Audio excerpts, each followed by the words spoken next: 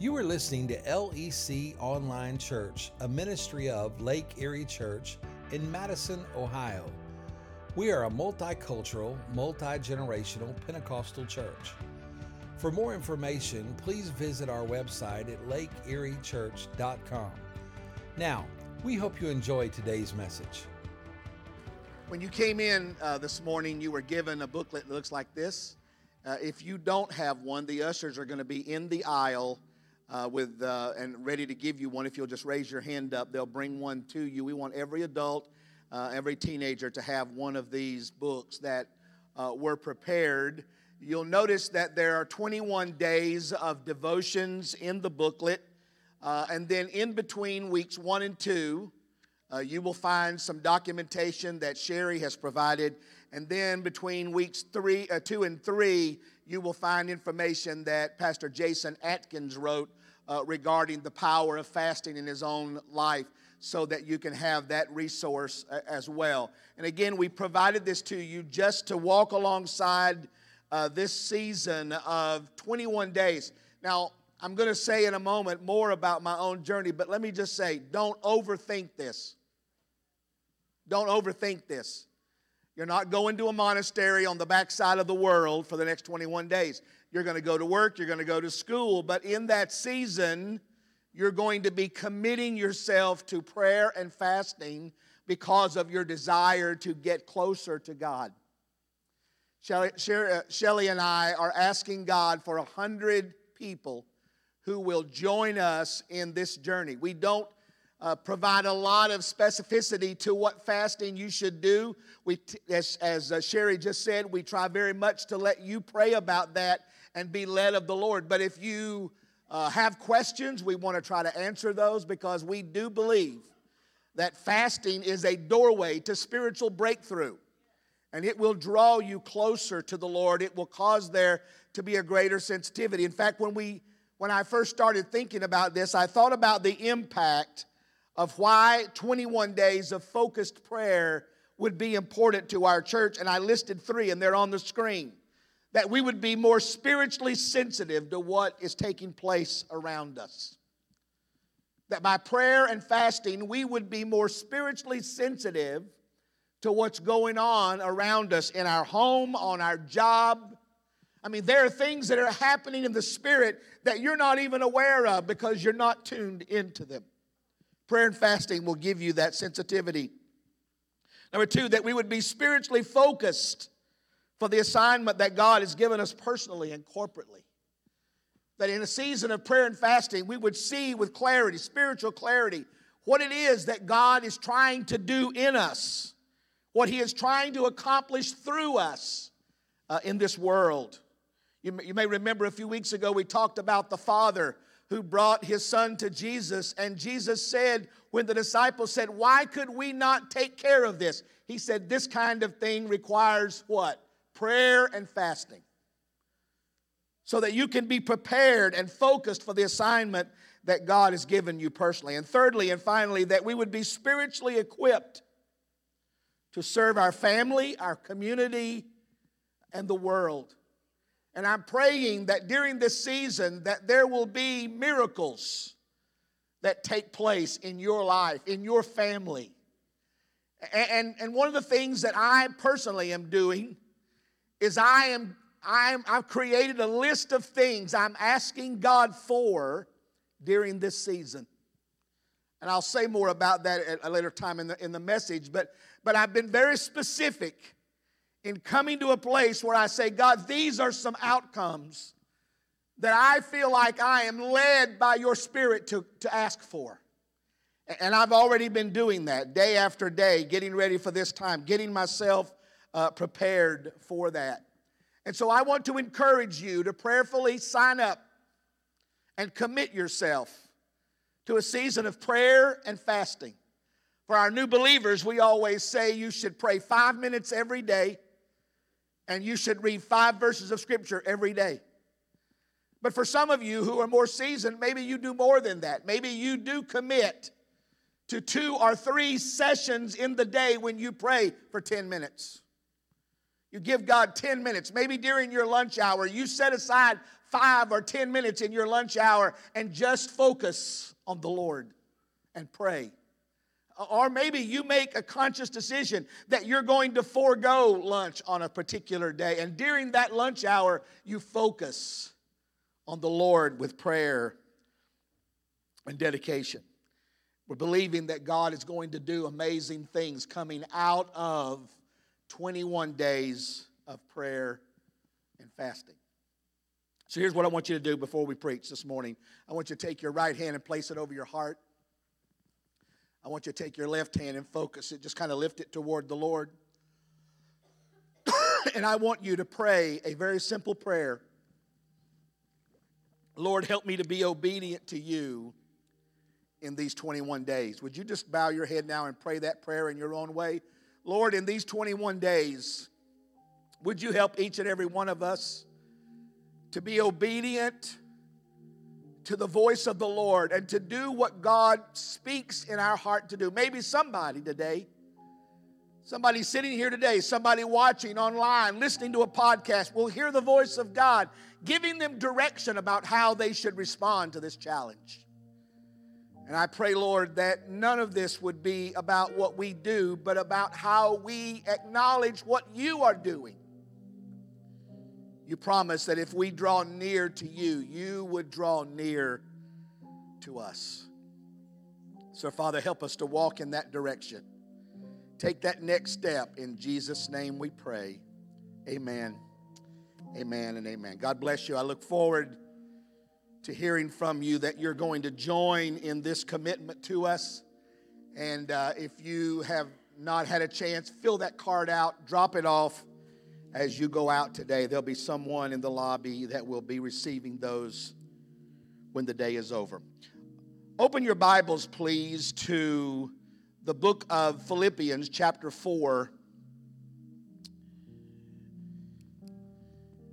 I've been asking this question all week. If you follow our social media and other forms of communication, what would it be like if 100 people prayed as one? What would happen at Lake Erie Church if 100 people prayed as one voice to God? And so over the next 3 Sundays, Pastor Dustin and I are going to be preaching what I consider to be 3 of the classic great passages in the Bible about prayer. This one this morning from Philippians 4 is one of my all-time favorites. So I'm going to ask you to stand if you would, and let's read it together. It'll be on the screen.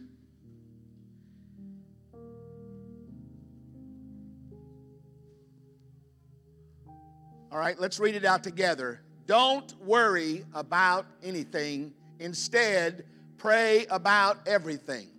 Tell God what you need and thank Him for all He has done. Then you will experience God's peace, which exceeds anything we can understand. His peace will guard minds as you live in Christ Jesus.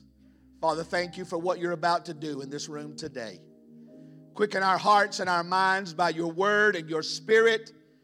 And we are careful that your name receive all praise and glory in Jesus' name. And everybody says, you may be seated. I like simple. I am a simple guy. My wife has slipped out, but if she were here, she would tell you that's not true. But I do like simple. I like things that are simple. 2003, I switched from a Windows-based computer system to a Mac because I like the simplicity of Mac. In fact, I tell people all the time, if you have a Mac and you're struggling to understand what's happening and you're looking at the screen and you can't figure it out by looking at that screen, you're thinking too hard. Because Apple made its dollar on making its products user-friendly, simple. I like simple. Complexity stresses me. I don't like things that are complex. I am in love with Skechers' new shoes. The slip-ins. Just slip in and go. I love that. And I haven't worn socks since 2002. Now that really frets my mother-in-law terribly, because she's worried that you will think I'm poor. I like simplicity. And the reason that I start with this is because I think that as I've thought through the years, I feel the same about prayer. Because as I think about my own life, I realize I've struggled at times because I made prayer too complex. I made prayer too big, and I overthought it as a concept. And it's why I love this passage of Scripture, because it is so simple. And its 4 major points are so simple that almost anybody can follow them. And I want to just briefly walk you through these, and then we're going to experience a group prayer experience together. So I'm asking that nobody get up and leave or do that. Just stay with me a few moments. We're going to do a prayer exercise together as a group. Simple. A simple prayer exercise with all voices as one, speaking to the Lord. Listen to what Paul says. 4 things. Don't worry about anything. Pray about everything. Tell God what you need and thank Him for what He has done. And then Paul goes on to promise that if you were willing to do that, if you do those 4 things, then you will experience God's peace. Now, peace is one of those words that is a subjective word, meaning that peace to one person may not in fact be peace to somebody else. But what he promises you is that you will get God's peace. And then he says about it that it is a concept that is very difficult for people to understand. A peace that is, a peace that is beyond human understanding. What does that mean? It means it's going to be difficult for you to figure out how there could be so much peace in the middle of so much chaos. It's going to be that you have God's peace in your heart at a time when everybody around you is falling apart. God's peace will be the result of not worrying about everything, praying about everything, telling God what you need and thanking Him for what He's done. So let's break this down and just walk through it real quickly. First thing, don't worry about anything. Turn to your neighbor and tell him, stop worrying. Now, the reason that we start there is because we all do. In fact, researchers have discovered that every person in this room has at least 3 or 4 identifiable worries every day. That means you're worried about 3 or 4 things every day. It may not be the same thing, but you're worried about 3 or 4 things every day. But what is the outcome of such worry? The research goes on to say 91% of the things you're worrying about are never going to come true. 91% of your worries are false alarms. The remaining 9% of your worries that are true will have better outcomes than you expect 33% of the time. So in other words, you're worried about it, but it's going to be better than you think it's going to be 33% of the time. Now, I don't have to tell you that excessive worry will affect you mentally and physically. It will cause you problems in your body, in your mind, in your spirit if you excessively worry. So the obvious question is, why do we worry? Why is it that we are obsessed with worry? Because Paul says, don't worry about anything. Now that's a big word, isn't it? Anything. Don't worry about anything. Well, we worry because we are problem solvers. We worry because we're always trying to solve problems, aren't we? We're always trying to resolve a problem. We're always trying to figure out how to solve that problem. And so by nature, we worry about it. And the more emotionally invested that we are, the more worry that we carry. It's caused by our anticipation of a future negative experience. We worry because we're not sure how it's going to turn out, which leads me to number 2. We worry because we fear that we are losing control. Our worry is caused by the fact that we worry that we don't have enough control over the situation. We worry over our children because we're losing control of them. Maybe they're getting older and they're more on their own, and we worry because we're not sure if they're ready to leave the nest. It's that loss of control that drives our worry. It's our desire to make sure that we can control. Can I just help you? You're never really in control. You think you are. You hope you are. You have all this responsibility you're trying to manage and control. But in reality, you're never in control. You're just managing your processes. Here's the third reason we worry: because we just care so much. We worry because we care too much. Our anxiety is driven by the fact that we are overly invested in our own problems or in the problems of other people. I am married to a girl who I have to constantly remind, you cannot save everybody. You cannot save everybody.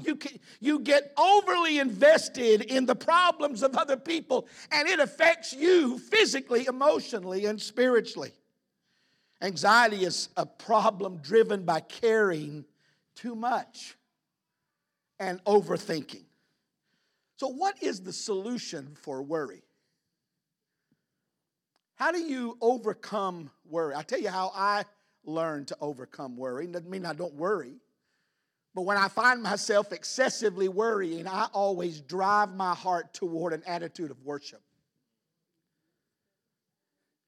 I was reading this when I was going through school I was going through psychology classes, and I was reading about this guy who had a patient that came in to his office, and he says to his therapist, I am so worried and I am so overcome with anxiety, I can't function, I can't breathe. I've got this issue with my ex-wife, and I'm so consumed with it, I cannot find peace, and I am a nervous wreck. And the guy said, I think I can help you. He goes over to the closet and he pulls out a pillow, and he put this pillow down in the seat of a chair, and he taped a picture of the ex-wife on the back of the chair.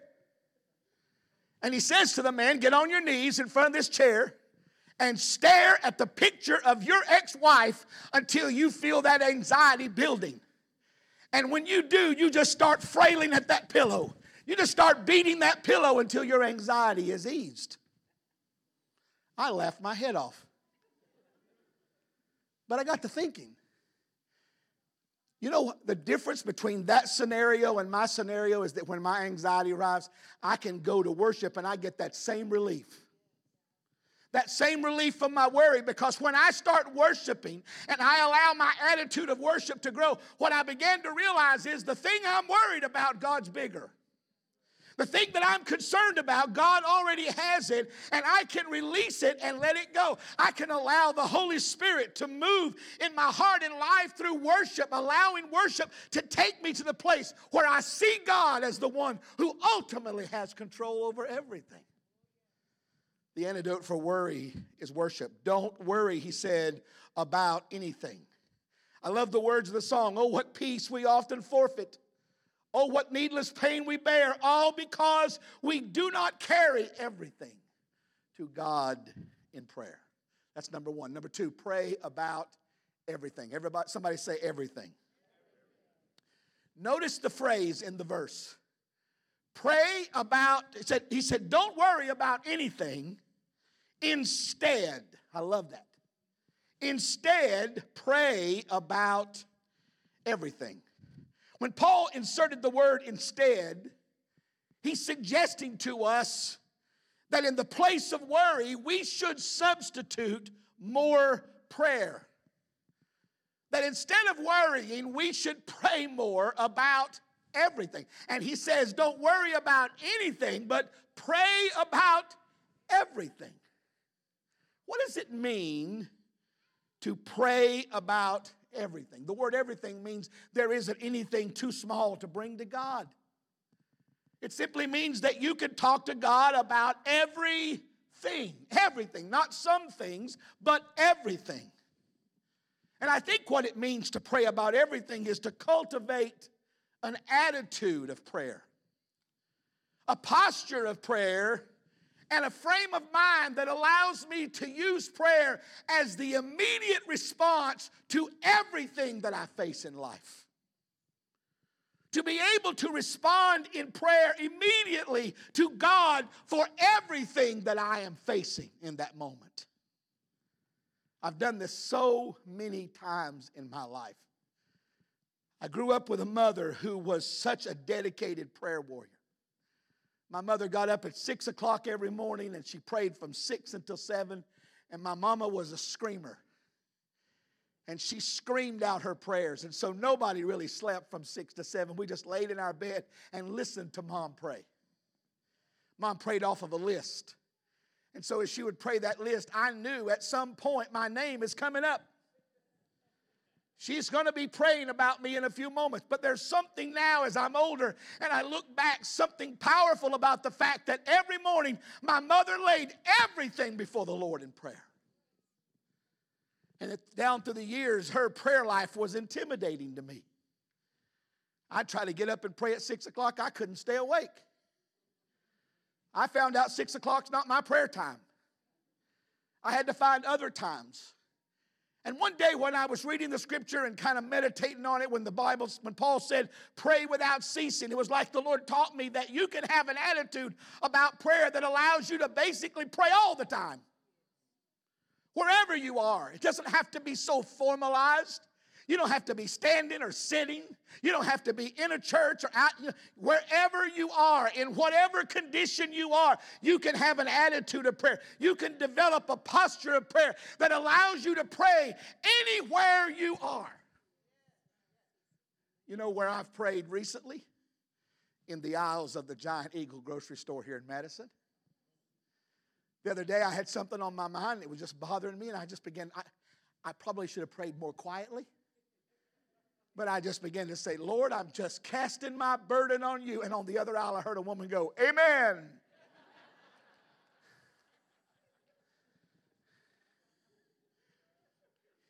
If you followed around in the car, sometimes you'd think I'm talking to myself, but I'm not. I'm actually talking to the Lord while I'm driving my car.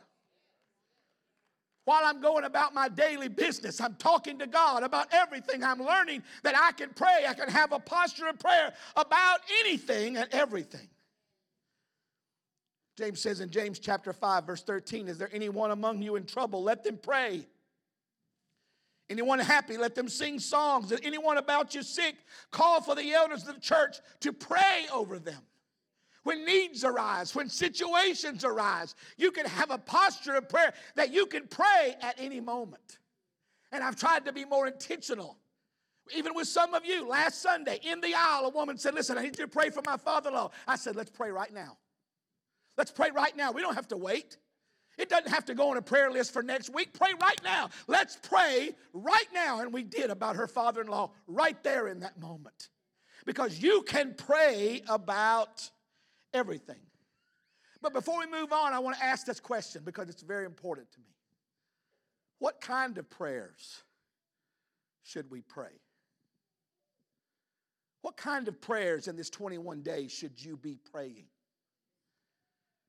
And as I have prayed to prepare my heart, and I've prayed for you to try to lead you where I think God wants us to go, I told our prayer team this morning, I feel like the Lord is challenging me to tell you that during these 21 days, why don't you pray some dangerous prayers? Why don't you pray some impossible prayers? Praying to God about things that feel like they are absolutely impossible. Because the Bible promises you this, that He is able to do exceedingly more than you could ever ask or think of Him. The God that you're praying to is more powerful than any need that you could ever bring to Him. So I started making some impossible prayer requests. You ready? God, I'm believing you for the supernatural payoff of this property.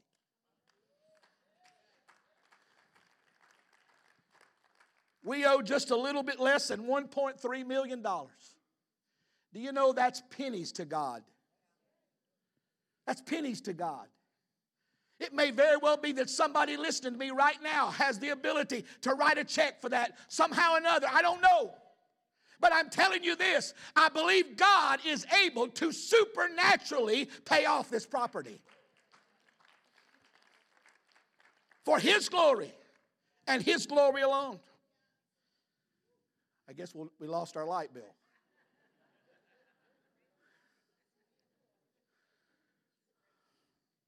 I'll ask our facilities guys to get up there and figure out what happened. Here's another one. I'm asking God to supernaturally heal every person in our church who's battling cancer. Dangerous prayers. Impossible prayers. Oh, I know what the doctor says. The doctor says it's an uphill battle, but it's not an uphill battle with God.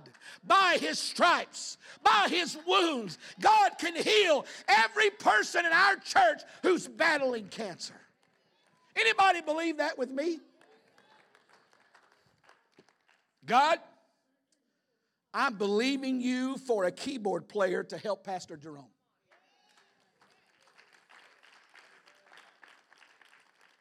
You saw what happened to us in December. We had to hire people to come in. God can help us to have a keyboard player so that he's got somebody to help him carry that load.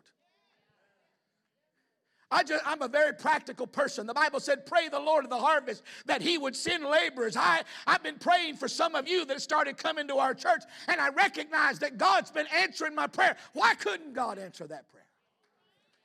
Don't be surprised if you see somebody playing the keyboard in a few months that doesn't look like Pastor Jerome. But if it is, you'll know that the Lord has answered the prayer and sent us what we needed. Here's another one. We're probably not ready for this. 50 new students that are saved this year through our student ministries.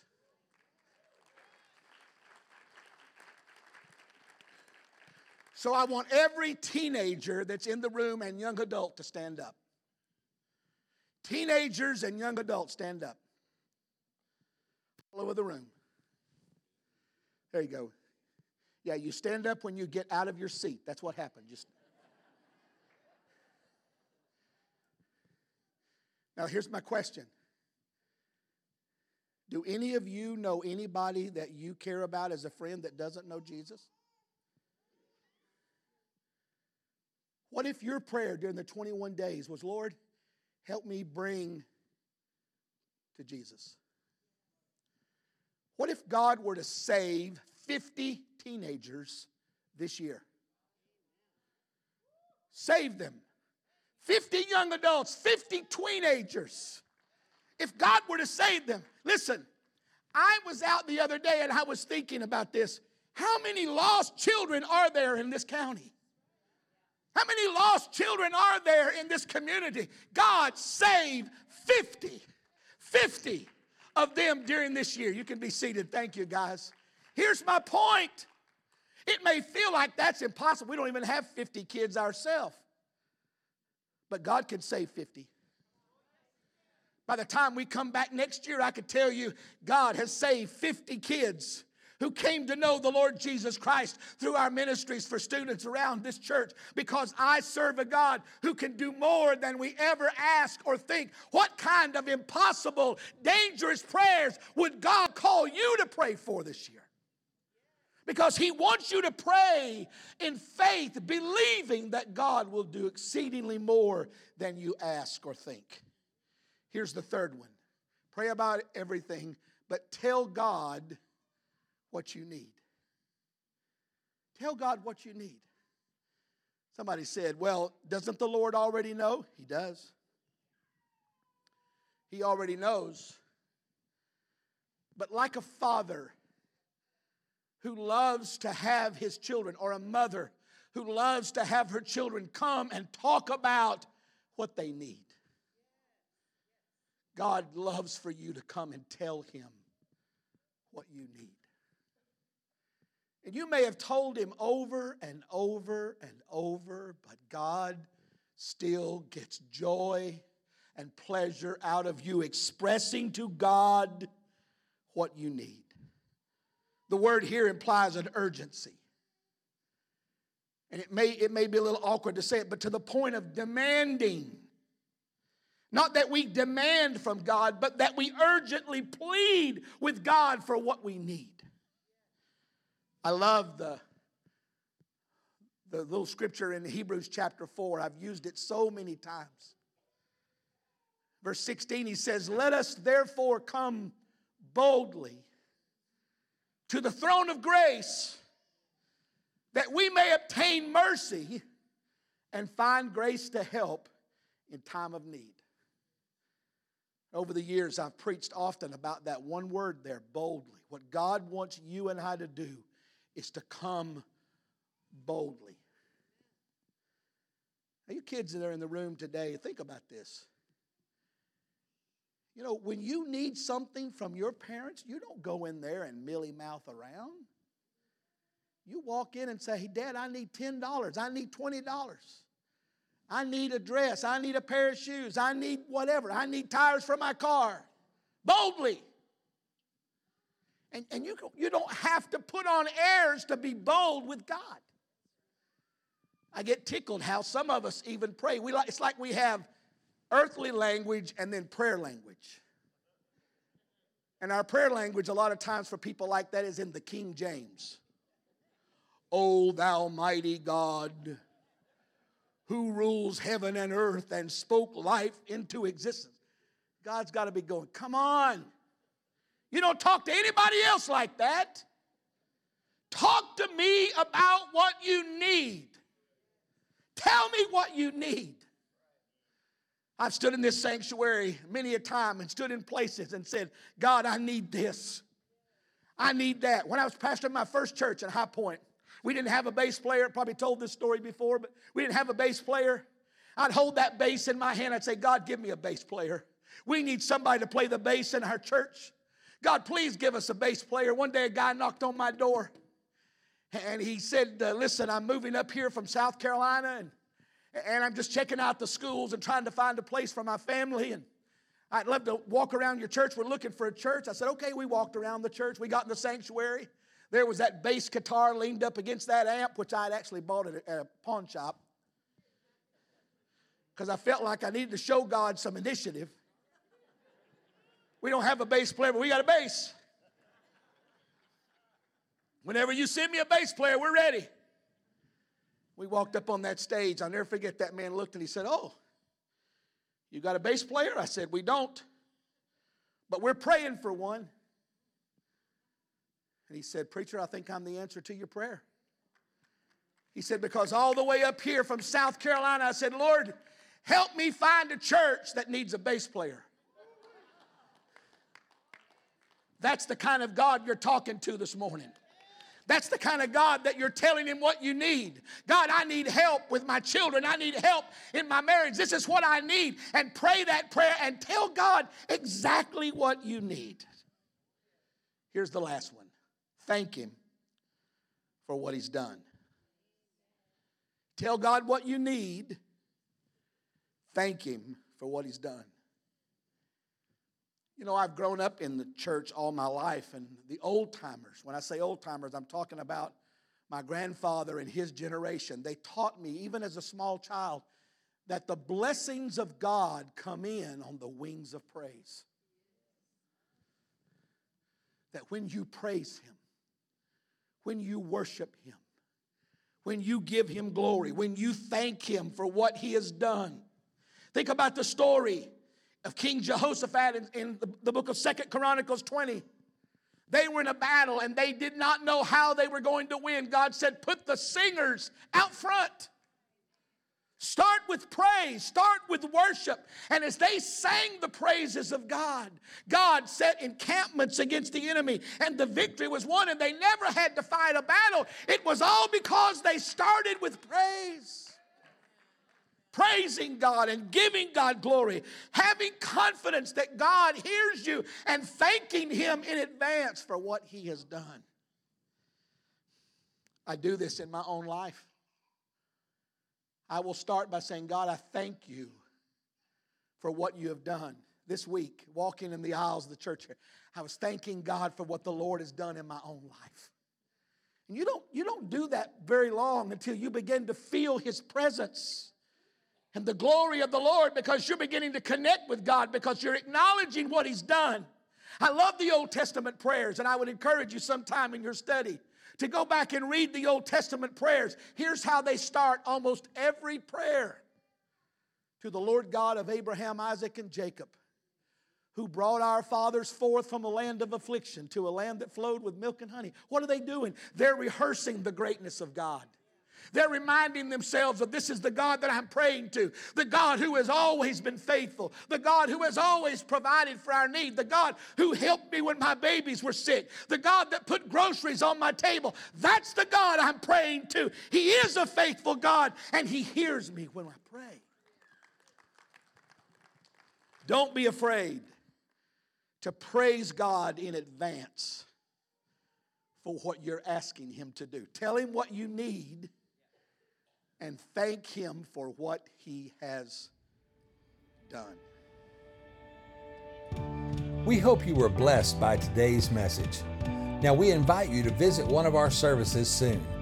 For more information, please visit us at lakeeriechurch.com.